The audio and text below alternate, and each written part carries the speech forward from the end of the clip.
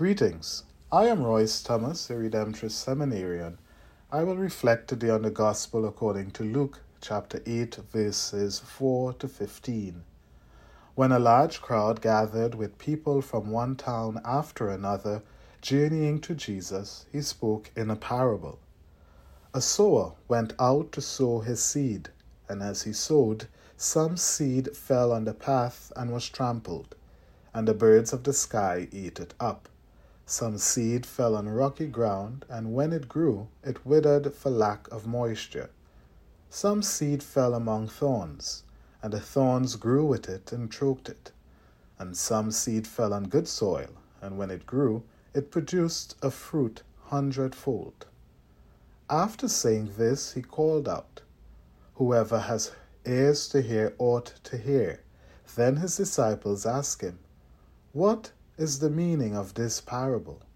He answered, "Knowledge of the mysteries of the kingdom of God has been granted to you, but to the rest they are made known through parables, so that they may look but not see, and hear but not understand. This is the meaning of the parable. The seed is the word of God. Those on the path are the ones who have heard, but the devil comes and takes away the word from their hearts, that they may not believe and be saved.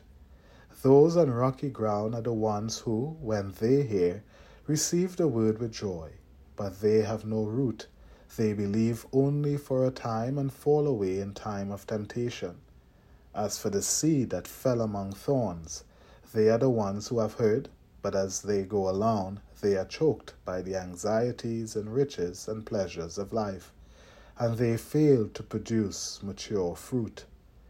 But as for the seed that fell on rich soil, they are the ones who, when they have heard the word, embrace it with a generous and good heart, and bear fruit through perseverance." This is quite an exciting and interesting parable used by Jesus, and thank God the disciples asked for clarification, to which Jesus beautifully expounded on its meaning. It is significant to note that in the explanation given by Jesus, we notice that the Word of God is given generously.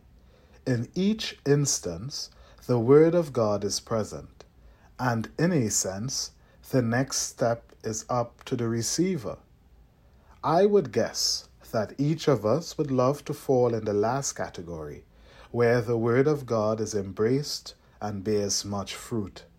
However, for this to be the case, and it certainly can, we have to ensure that we take the necessary steps to ensure that our hearts are always open to receiving and accepting God's Word. A practical way of achieving this is by constantly praying to the Holy Spirit, asking the Holy Spirit to soften our hearts and open our hearts so that the Word of God can find a place and be embraced. There may be some particular word of Scripture, Word of God, that may be difficult to understand, accept, or interpret. However, the wise choice would be to remain in that specific word, to ask the Spirit to enlighten our minds, seek out scholarly commentaries and other established reading sources on the Scripture, but most importantly, to remain open to it, to engage it through prayer and reflection.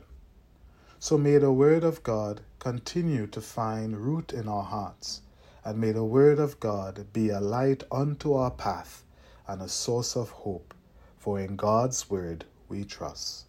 Amen.